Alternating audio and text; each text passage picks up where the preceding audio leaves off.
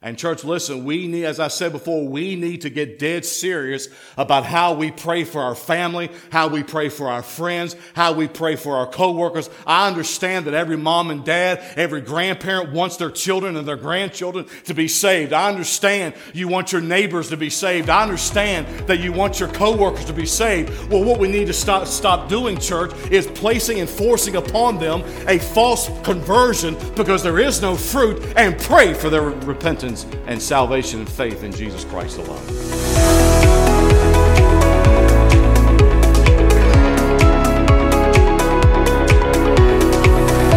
This is the Divine Truth Podcast, a ministry of Emmanuel Baptist Church in beautiful Central Virginia.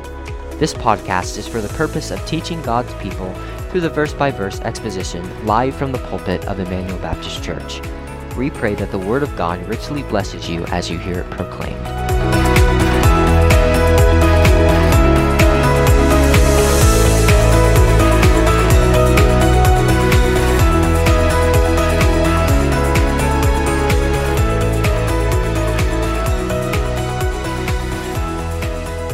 Philippians chapter 3, we've reached a threshold. We're halfway through.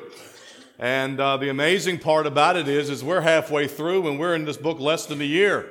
We won't be in this book a year until January, but we're halfway through at this point this morning. So that is unprecedented. I gave myself 7 years to go through these 4 chapters. We might do it in 5. But Philippians chapter 3, and after you have found that, I have respect for God's word. If you would please stand as we read our text. Philippians chapter number 3, beginning in verse number 1. This is the word of God. Finally, brethren, rejoice in the Lord. To write the same things to you, to me, is not grievous, but for you it is safe.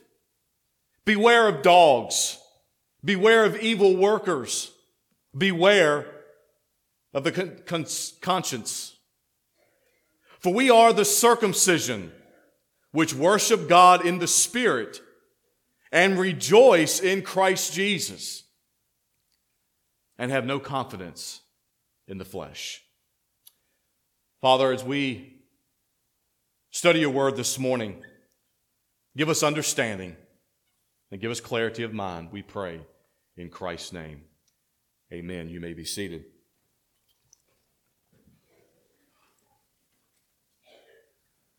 The good news of forgiveness and eternal life is really at the heart of the New Testament.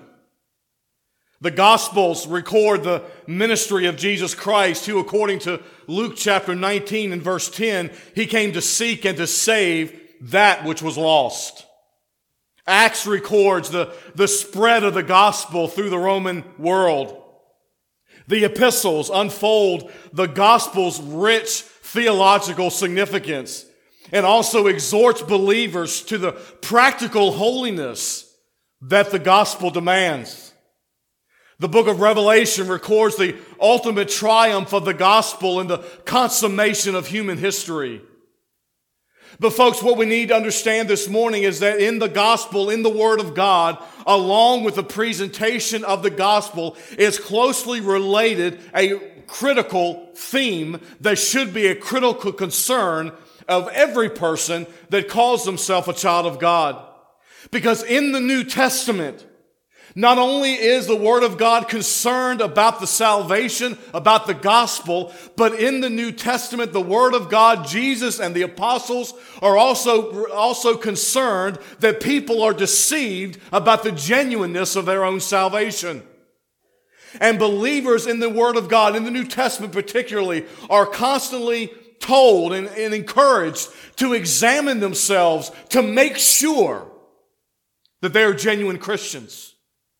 One of the most sobering passages for me to read and to have ever preached on. There are a lot of sobering passages, but one of the most sobering passages that I've ever preached on is Matthew chapter 7, beginning in verse 21, where Jesus Christ himself says, not everyone, did you get that, church? Not everyone that says to me, Lord, Lord, shall enter into the kingdom of heaven, but he that does the will of my Father which is in heaven. Many will say to me in that day, Lord, Lord, have we not prophesied in your name, and in your name have we cast out devils, and in your name done many wonderful works? And here's the sobering part, church. And then I will profess unto them, I never knew you. Not I knew you one time and now I don't. I will profess to them, I never knew you. Depart from me, ye that work iniquity.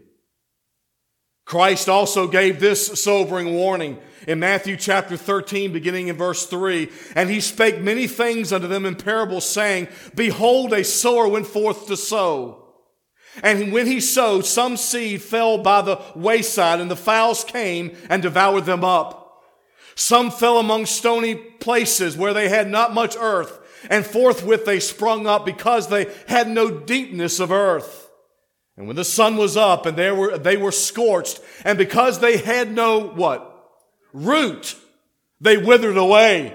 If there is no root, there is no fruit. And because they had no root, they withered away and died. And some fell among thorns, and the thorns sprung up and choked them. But others fell into good ground and brought forth fruit, some 100, some 60, and some 30-fold. And Jesus ends it with this, He who has ears to hear, let him hear. And as Jesus Christ explains to his disciples the meaning of that parable in verses 18 to 23, the point that Christ was making, church, is unmistakable. That all those people that are truly born from above will have fruit in their life. If there is no fruit in their life, there is no salvation. I've gotten myself into a lot of trouble over the years. I know you guys can't imagine that, but I've gotten myself into a lot of trouble over the years. I was standing in a Baptist convention one time preaching a sermon on lordship salvation. And to my chagrin, most of the pastors in that convention did not agree with what the Bible says on the lordship of Jesus Christ. In fact, I had some pastors come to me and say that repentance, young man, because I was much younger then, I didn't have gray. So repentance, young man, has nothing to do with salvation. But the Word of God says, repent, or what? Perish. The Word of God says, receive Jesus Christ as Lord, as Master, and you will be saved.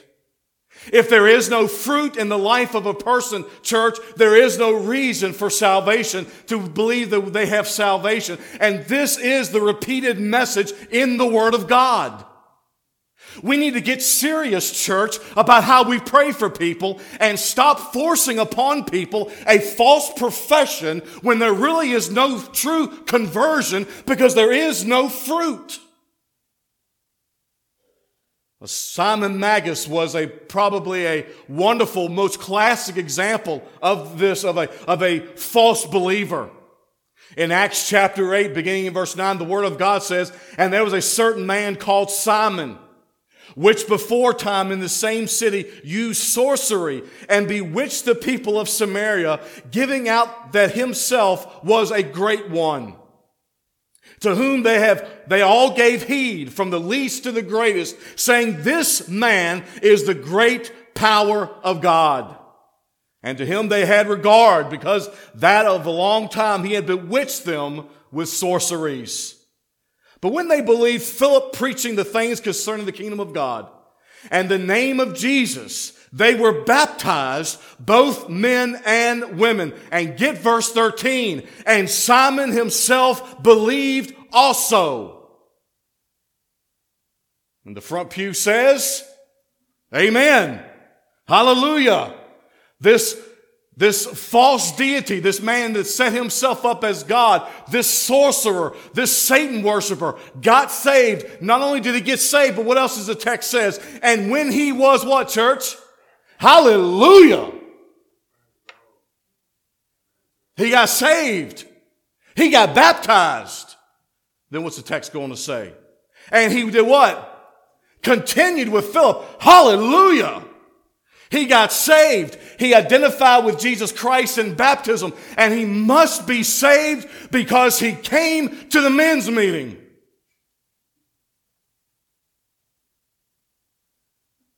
By all outward indications, right, church?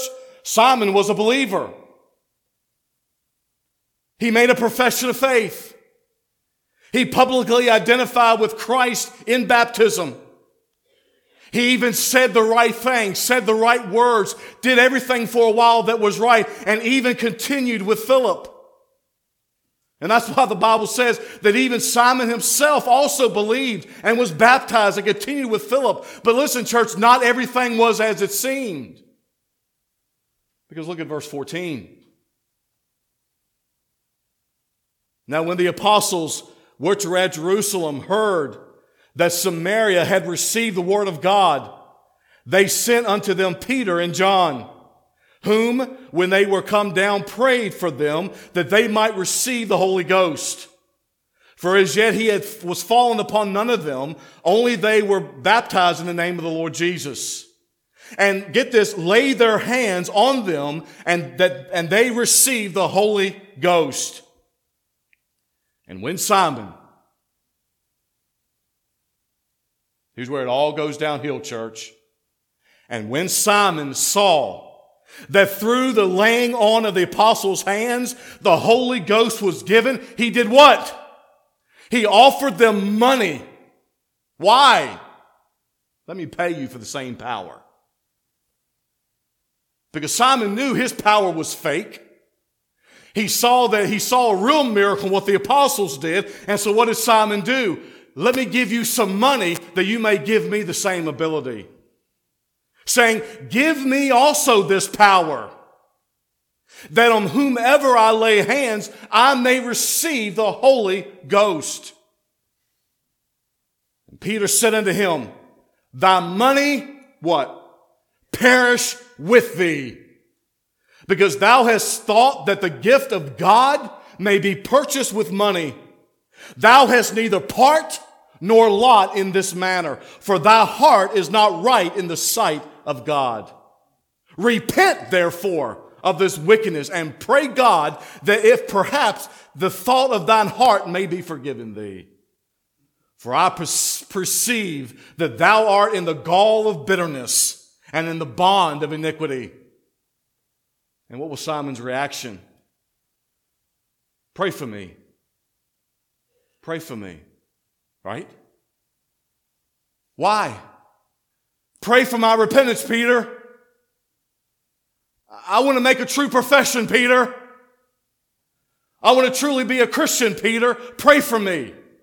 Was that Simon's request? No. Pray for me that none of these things you have spoken will happen to me. Because even Simon's request to Peter to pray for him, church, does not reveal a repentant heart. He was not asking for forgiveness, because if he had been asking for forgiveness or wanting forgiveness, he would have asked for it. He was merely asking for relief from the temporal consequences of his sin. And listen, church, there's a great gulf difference in someone's prayer for repentance and faith and trusting Jesus Christ as Lord than it is for a prayer wanting relief from whatever they're going through in life. There's a big difference between embracing and submitting to Jesus as Lord and wanting fire insurance. Simon did not want submission to the lordship of Christ. He wanted relief from the consequences of his request to pay for the gift of God. In fact, the early church names this Simon as the founder of what later became known as Gnosticism. Gnosticism is the religion that says that God can only be known by having a higher knowledge. And in fact, the Gnosticism was deemed by the early church father Irenaeus as heretical. And in fact, church history also records for us that this Simon set himself up as in blasphemy as God. But everything looked right, didn't it? Everything looked right. Everything that Simon said up to that point seemed right. He prayed. He made a profession of faith. He was baptized. He said all the right things. He continued with Philip and the apostles. But eventually his true colors came out. And church, listen, we need, as I said before, we need to get dead serious about how we pray for our family, how we pray for our friends, how we pray for our coworkers. I understand that every mom and dad, every grandparent wants their children and their grandchildren to be saved. I understand you want your neighbors to be saved. I understand that you want your coworkers to be saved. Well, what we need to stop doing, church, is placing and forcing upon them a false conversion because there is no fruit, and pray for their repentance and salvation and faith in Jesus Christ alone. Because Paul said in 2 Corinthians chapter 13 and verse 5, examine yourselves. Examine yourselves whether you be in the faith. Prove your own selves. Many people, I'm afraid, church, rest their hope for salvation in a past event. But Scripture nowhere, church, listen to me very clearly. Scripture nowhere instructs us to look back at a past conversion experience as a proof of salvation. How many people have you gone to and said, are you a Christian? Yes, I prayed a prayer. How many people over the years have I spoken to about their family members or their friends? And I said, are they a Christian? Yeah, I know they're saved because I remember when they prayed a prayer. Nowhere, church, are we told to look back to a post experience as proof of salvation. That would be the first non-proof of saving faith. And the second non-proof of salvation is a superficially moral life. Not Charles Spurgeon, he's on my brain this morning. I've been reading after him this week. He's on my brain this morning. R.C. Sproul said one time that the worst doctrine, one of the worst doctrines that has been perpetrated upon the Christian church is the doctrine of morality. Because people believe because they live a moral life, they're okay. But nowhere in Scripture, church, are we told to look back at morality as a proof of salvation. Because not all those people that live outwardly moral lives are truly saved. Not everybody that speaks the name Jesus, not everybody that speaks the name God is truly saved. In fact, Jesus said in Matthew chapter 23, as he condemned the Pharisees, beginning in verse 27, he says, woe unto you, scribes and Pharisees, hypocrites! Hypocrites! For ye are like unto whitewashed sepulchres, which indeed appear beautiful outward, but are within full of dead men's bones and of all uncleanness. Even so ye also outwardly appear righteous unto men, but within ye are full of hypocrisy and iniquity. Listen, church, do Christians live moral lives? Yes, they do. But is morality a proof of salvation? No, it's not. No, it is not. Jesus said of the Pharisees, you're hypocrites. You appear righteous on the outside, but inside, it's a different story. Because listen, church, unsaved people may behave themselves according to a certain moral standard for any number of reasons. But one of the main reasons why unsaved people will act morally, one of the number one reasons is for self. Even an unsaved person's philanthropy is wicked before God because it's based upon what the person that I show philanthropy can do to me, can do for me. And so many people believe that living a moral life alone is proof of salvation. External church, external morality saves no one. External morality saves no one. The prophet Isaiah says in Isaiah 64:6, but we are all as an unclean thing, and all of our righteousness are as what? Filthy rags. Filthy rags. And Paul says in Romans chapter 5 and verse 20, moreover, the law entered that the offense might abound, but where sin abounded, grace did much more abound. And so that's what the Scripture says, just in a brief synopsis of what true saving faith looks like, what it doesn't look like. And I want you to walk away from here this morning, folks, and I want you not to be upset with me, because you would be really upset with God. But I want you to walk away from here this morning by understanding, folks, just like we all have to do, that true conversion to Jesus Christ, true salvation, has nothing to do with a prayer, has nothing to do with baptism, has nothing to do with church membership, has nothing to do with morality.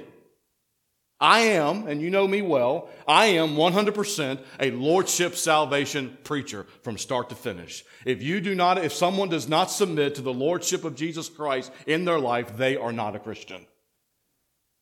There must be submission. You don't make him Lord. He is Lord, but you must submit to that lordship of Jesus Christ, which is not a work, church, but is a natural overflow of true faith. You don't submit to the lordship of Christ to be saved. You submit to the lordship of Christ because you are saved. And in this passage, these first 3 verses, this is a wonderful chapter. And in these first 3 verses, Paul lays out for us in crystal clear evidence what are the distinctive marks of a true believer. What are the distinctive marks of a true believer? Number 1, the very first distinctive mark of a true believer that Paul finds here in verse 1 is a believer finds pleasure in Christ. He finds pleasure in Christ. For the believer, we possess a joy that the world knows nothing about, don't we? Martin Lloyd-Jones said this, quote, God's people are meant to be people who are always rejoicing in the Lord. And one of the first distinctive marks, church, of a genuine believer is that they find pleasure in Christ. And I use the word pleasure because joy doesn't begin with P. So work with me here. The first distinctive mark of a genuine believer is they find pleasure in Christ. Look at verse 1 where Paul says this, finally, stop right there. Finally is an important word. Loipos in the Greek, and it literally means furthermore. So then, now then. Listen, Paul does not do what the typical Bonnie Baptist pastor does when he says finally, and he really doesn't mean he's wrapping up anything. Never believe a Baptist pastor when he says, and finally. What I mean when I say finally is what Paul meant when he said finally, and that is, well, furthermore. So instead of saying finally, whenever I say loipos, you'll know that I just mean furthermore. So then, this is not a word of finality because Paul's only halfway done. But it is a word that serves, church, as a transition statement. Paul is saying, in addition to what I have previously told you, I want you to do this. Verse 1 again. Rejoice in the Lord. Rejoice in the Lord. Let me ask you a question this morning, church. Are you rejoicing in the Lord today? I want you to notice a couple of things about the word rejoice. First of all, the word rejoice is a present tense, which means that the Philippian believers, and by extension us, we are to always be, as a habit of life, we are to always be rejoicing in the Lord. But not only is the word rejoice not in the present tense, but it's also in the active voice, which means that the Christian must take action in rejoicing. As Christians, as believers, church, we have this obligation, and that is to direct our minds and direct our hearts to rejoice in the Lord. We are the only ones that can fulfill this. Listen, church, God is not going to jump in and make us people that are rejoicing independent of us making the choice to do so. Rejoicing, church, is a choice. But by the same token, despair is also a choice. You make the choice every day of your life whether I'm going to live in joy or whether I'm going to live in despair. You say, Pastor, you don't understand what's going on in my life. And yeah, you're right. I don't understand what's going on in your life. I may not even know what's going on in your life, just like you don't know what's going on in mine. But listen, church, the Bible doesn't tell us to rejoice in our circumstances, does it? The Bible doesn't even tell us to rejoice in spite of our circumstances. The Bible tells us to rejoice what? In the Lord. It's all a matter of where we put our mind's focus. If we want to spend our life focusing on things that are wrong in our life, it will cause massive despair. But if we want to take our focus and our minds off of that and put it on the Lord, that's where the joy comes from. And only you can do that. I wish God would jump in. I wish that the Greek word for rejoice, kairo, I wish it was in the passive voice, which means God does it, and I just sit there and say, have at it, God, make me joyous. But that's not the way it is. You have to make that choice. And that choice will be made based upon your focus in life. Because I want you to understand also that the word rejoice is not only in the present tense, it's not only in the active voice, but it's in the imperative mood, church, which is the mood of command. You are not given the option of rejoicing. You and I are commanded to rejoice in the Lord. Not only is rejoicing a choice, it's a command.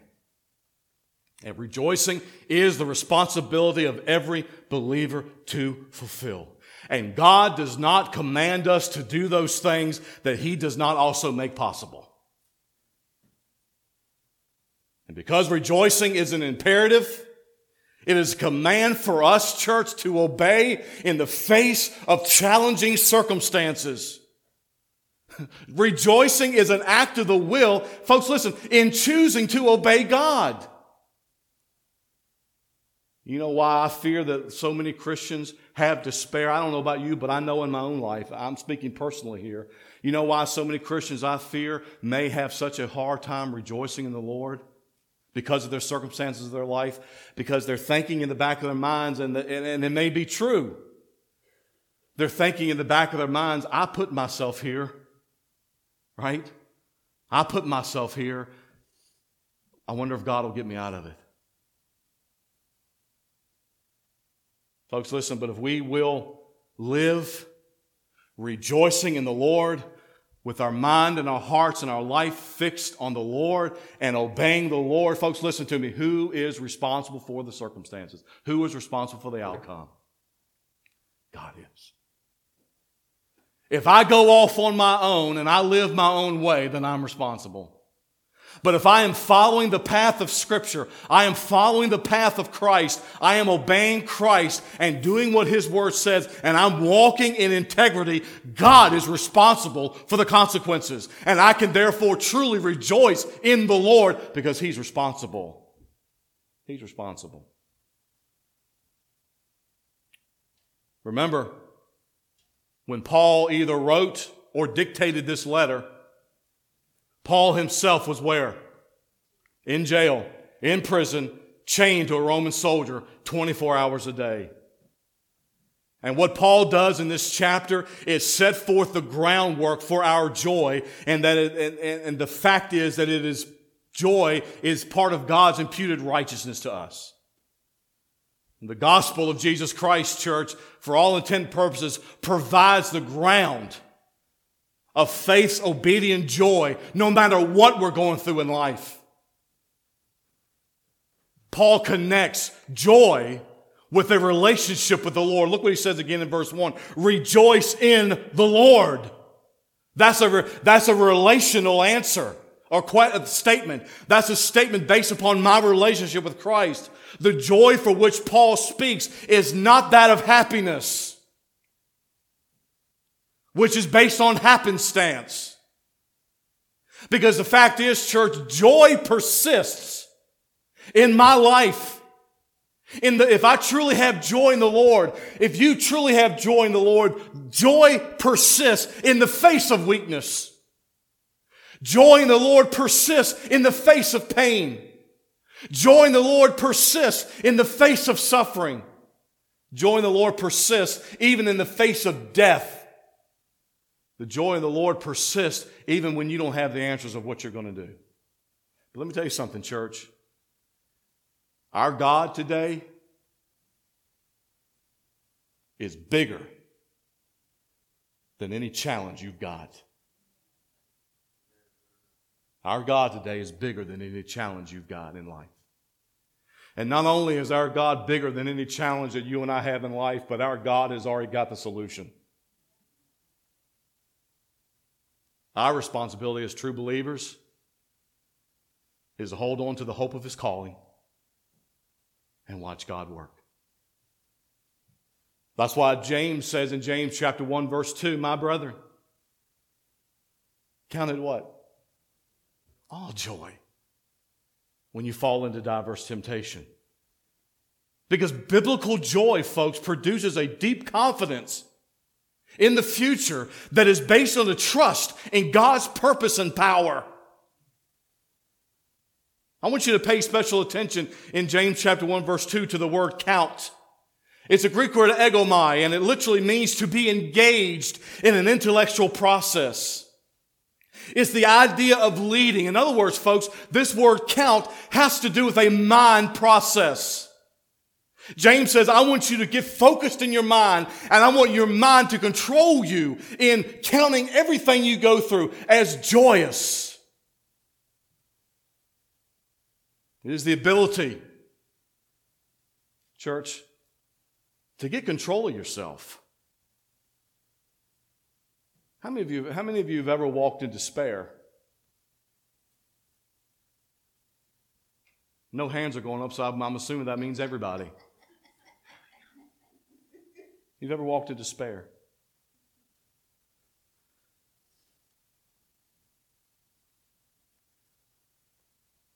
Walking around rubbing your hands together, right? Not knowing how God's going to work this all out.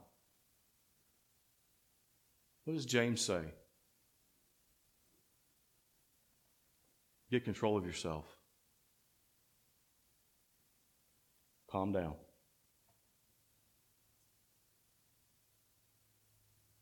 God's at work. And don't quit right before the blessing comes.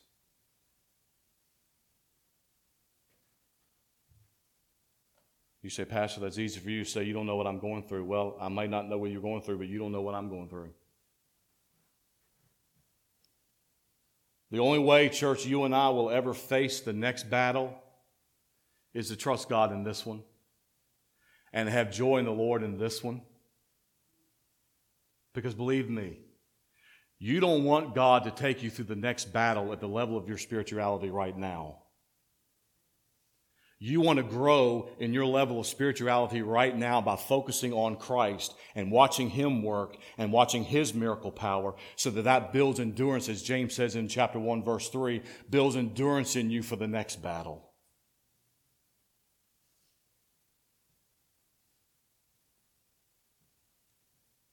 The word count is an ability to get control of your mind.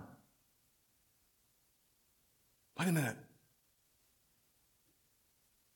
What does the psalmist say? Why are you so downcast, O my soul? Put your hope in God. Jesus said in Matthew chapter 5, verse 12, rejoice and be exceeding glad, for great is your reward in heaven. So persecuted they the prophets which were before you. Jesus said, even be happy, even be joyous in the midst of persecution. You see, it's a matter, church, of controlling and focusing the mind on something greater than the negative circumstances that we're going through. We got to get a control of ourselves and not spend so much time focusing on the negative and focus on Christ. I like what the Bible says in Acts chapter 5, verse 41. And they departed from the presence of the council, rejoicing that they were counted worthy to what? These men were being beaten because they dared proclaim the gospel. And what did they do? They were told, you can leave, but you better not ever preach that Jesus ever again. And what did the Bible say happened to them? They left rejoicing that they were counted worthy to suffer for His name. In Acts chapter 16 and verse 25, and at midnight, Paul and Silas prayed and sang praises unto God. And the who? Prisoners heard them, which means what? Paul and Silas were not the Ritz-Carlton, they were in prison. And what did they have? What was their response? I'm not telling you, church, that this will be my response. I'm not telling you, church, that I've mastered what I'm preaching, because I haven't. And praise God, I don't have to, because I'm in the same trench that you're in. I fight the same battles that you fight. I have the same questions and doubts you have. All I'm telling you is what should be the reaction if we're truly focused on Christ. And because Paul and Silas were truly focused on Christ, they could sit in prison with their arms and their feet out of joint, in chains, and they could sing and pray to God at midnight. In 2 Corinthians chapter 6 and verse 10, Paul says, as sorrowful, yet what? Boy, Paul must be weird. Sorrowful, but always rejoicing. Why? Because his focus is on Christ, not on the sorrow. As poor, yet rich. As having nothing, but what? Because it's a matter of focus, church. It's a matter of where we control our minds and where we decide to look. Peter says in 1 Peter chapter 4, verse 12, beloved, do not be surprised at the fiery trial among you, which comes upon you. For you're testing as though some strange thing were happening to you. But to the degree that you share the sufferings of Christ, keep on what? Rejoicing. Keep on rejoicing. When our focus is right, mean that our focus is on Christ, we have an eternal perspective. And when we have that eternal perspective, the reason this sounds strange, church, when somebody preaches this, or when you hear this, or you read this yourself in the Bible, the reason this sounds so strange is because we spend so much time not doing it. But if we truly have that eternal perspective, we can lose everything. And we can lose everyone. But we must always realize, church, we can never lose Christ. We can never lose Christ. And even in circumstances where joy seems to be impossible, and where it seems that there's nothing in the world but pain and discomfort, Christian joy remains when it's focused on Christ. You can choose to focus on your despair. We can choose to focus on our problems. Or we can choose to focus on the one who is the Savior and the solver of those problems.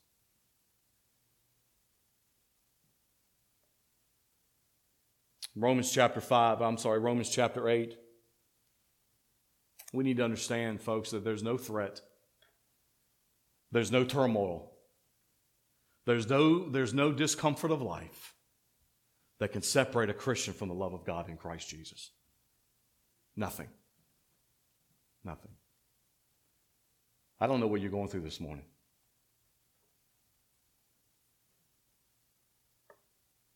But I hear conversations as I weave in and out of the pew in the mornings. And I hear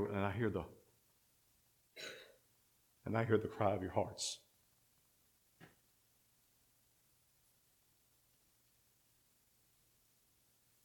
I talk to you on the phone,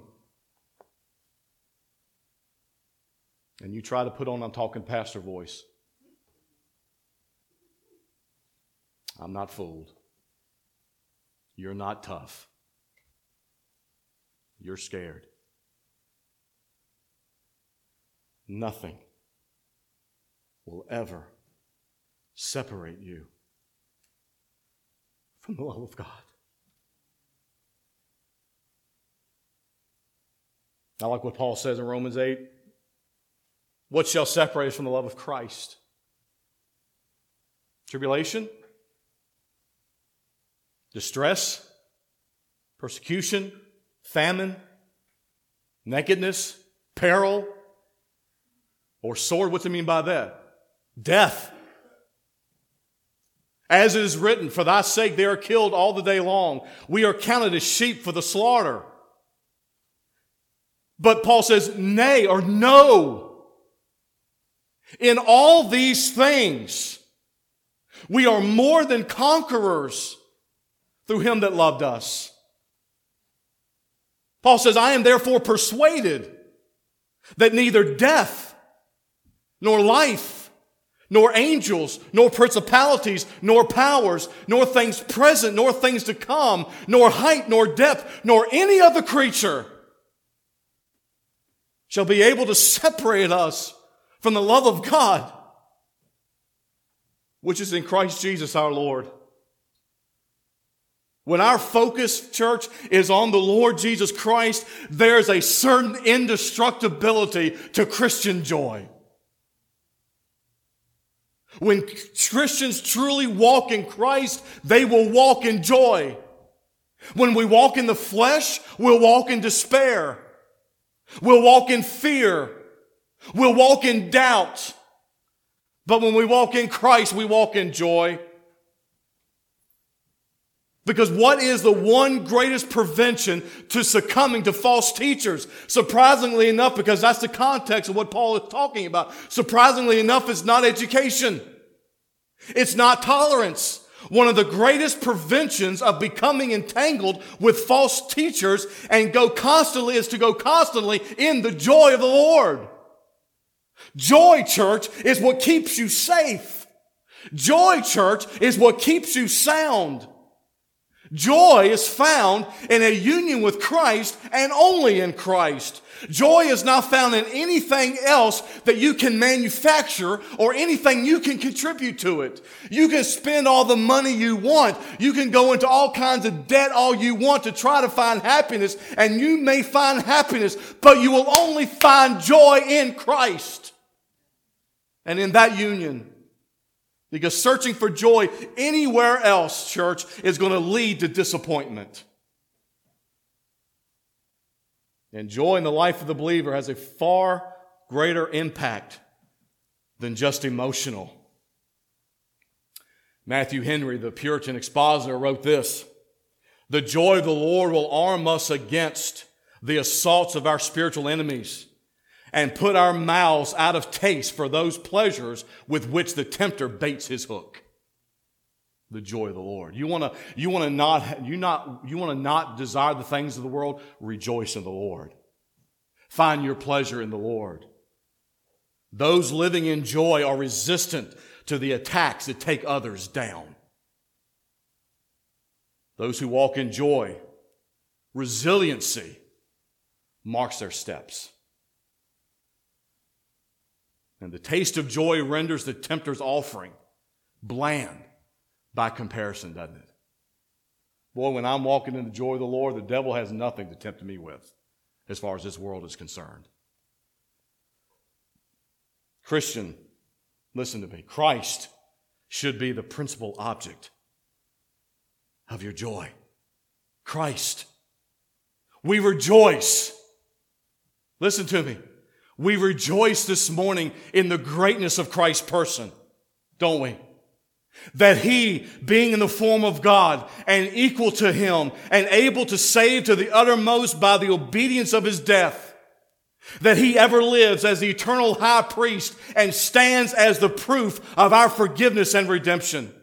We rejoice that He forever stands as the one who continually makes intercession for us. We rejoice in the fact that He forever stands as the one who has all power to keep us that are committed to Him. We rejoice in that He alone is the well from which we can dip into the water and find the living waters for which we will never thirst again. We rejoice that in Him is the fact that Christ's justice or God's justice is satisfied, sin is finished, and everlasting righteousness has been brought in for us. We rejoice in that the resurrection brings about our justification. We rejoice in the imputation of the righteousness of Christ to us. We rejoice in the fact that we have been declared righteous. We rejoice in the hope of glorification. Where Paul says in 1 Corinthians chapter 15, verse 52, in a moment, in the twinkling of an eye, at the last trump, for the trump shall sound, and the dead shall be raised incorruptible, and we shall be changed. For this corruptible must put on incorruption, and this mortal must put on immortality. So then this corruptible shall have put on incorruption, and this mortal shall have put on immortality. Then shall be brought to pass the saying that is written. Listen, church, death is swallowed up in victory. We rejoice today in Christ because death has no power over us. O death, where is thy sting? O grave, where is thy victory? The sting of sin is death, and the strength of sin is the law. But thanks be to God, which giveth us the victory through our Lord Jesus Christ. Therefore, because of what I just told you, Paul says, be steadfast, unmovable, always abounding in the work of the Lord. For as much as you know that your labor is not in vain in the Lord. We rejoice in the hope of the eternal state, when everything that is wrong will be made right, that Satan will be proven to be a defeated enemy. In Genesis chapter 3, verse 15, and I will put enmity between thee and the woman, and between thy seed and her seed. It shall bruise thy head, and thou shalt bruise his heel. We rejoice in the fact that the very first promise of a victorious Savior was the defeat of Satan. We rejoice in the fact that Satan, death, and everything and everyone that is evil will be cast forever into the lake of fire. Folks, let me tell you something. We have a lot to rejoice about, don't we? We have a lot to rejoice about. We rejoice in the creation of the new heaven and the new earth. We rejoice in the fact of knowing that we will live, those of us who are born again, forever in the presence of the one who loved us and gave himself for us. We rejoice in the fact that the work that God has began in us, he will continue until the day of Jesus Christ. That's what Paul said in Philippians 1:6. But being confident of this very thing, that he which hath begun a good work in you will perform it until the day of Jesus Christ. And we rejoice today, church, as his people, because we are eternally secure in Jesus Christ.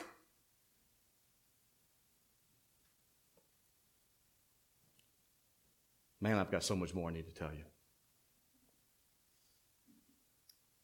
The time has left us.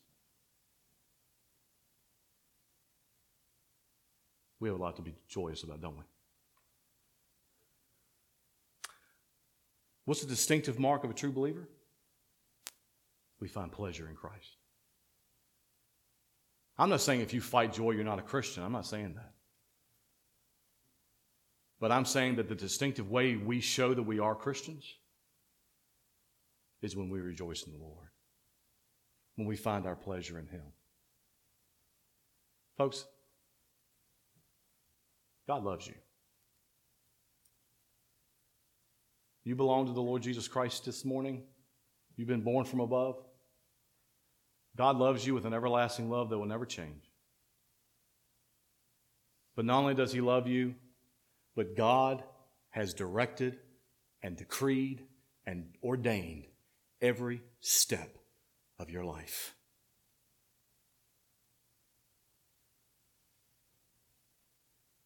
You and I don't have to worry about it, do we?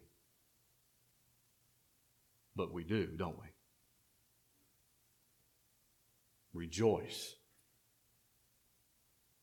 Rejoice in the Lord. Everybody in this worship center tonight knows Ron Hamilton by name. Patch the Pirate. If you don't know him by Ron Hamilton, you may know him by Patch the Pirate. He got cancer in his left eye. And went and shrunk into despair. Because the only way to remove the cancer right now was to remove the eye. And Ron shrunk into despair. Until one day he was reading the book of Job, where Job says in Job 26 that he knows the path that I take.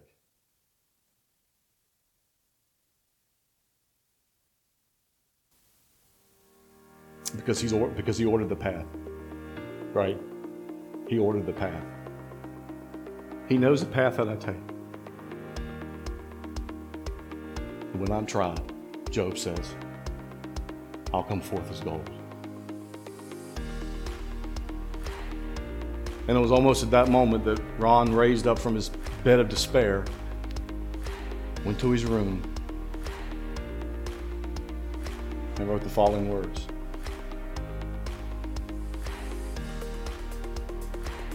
Oh, rejoice in the Lord. He makes no mistakes. He knows the end of every path that I take.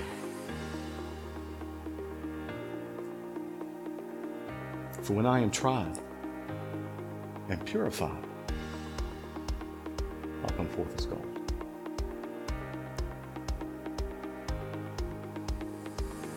Rejoice in the Lord, church.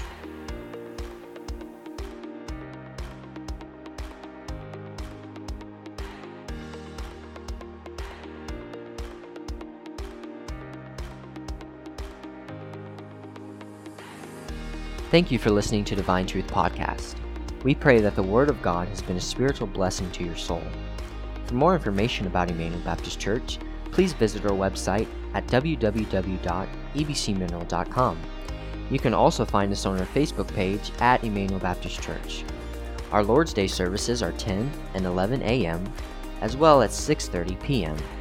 We also have a Wednesday service at 6:30 p.m. We here at Emmanuel Baptist Church pray that the message of God's divine truth would always go from the cross, through the church, to the world, until Christ come. God bless you.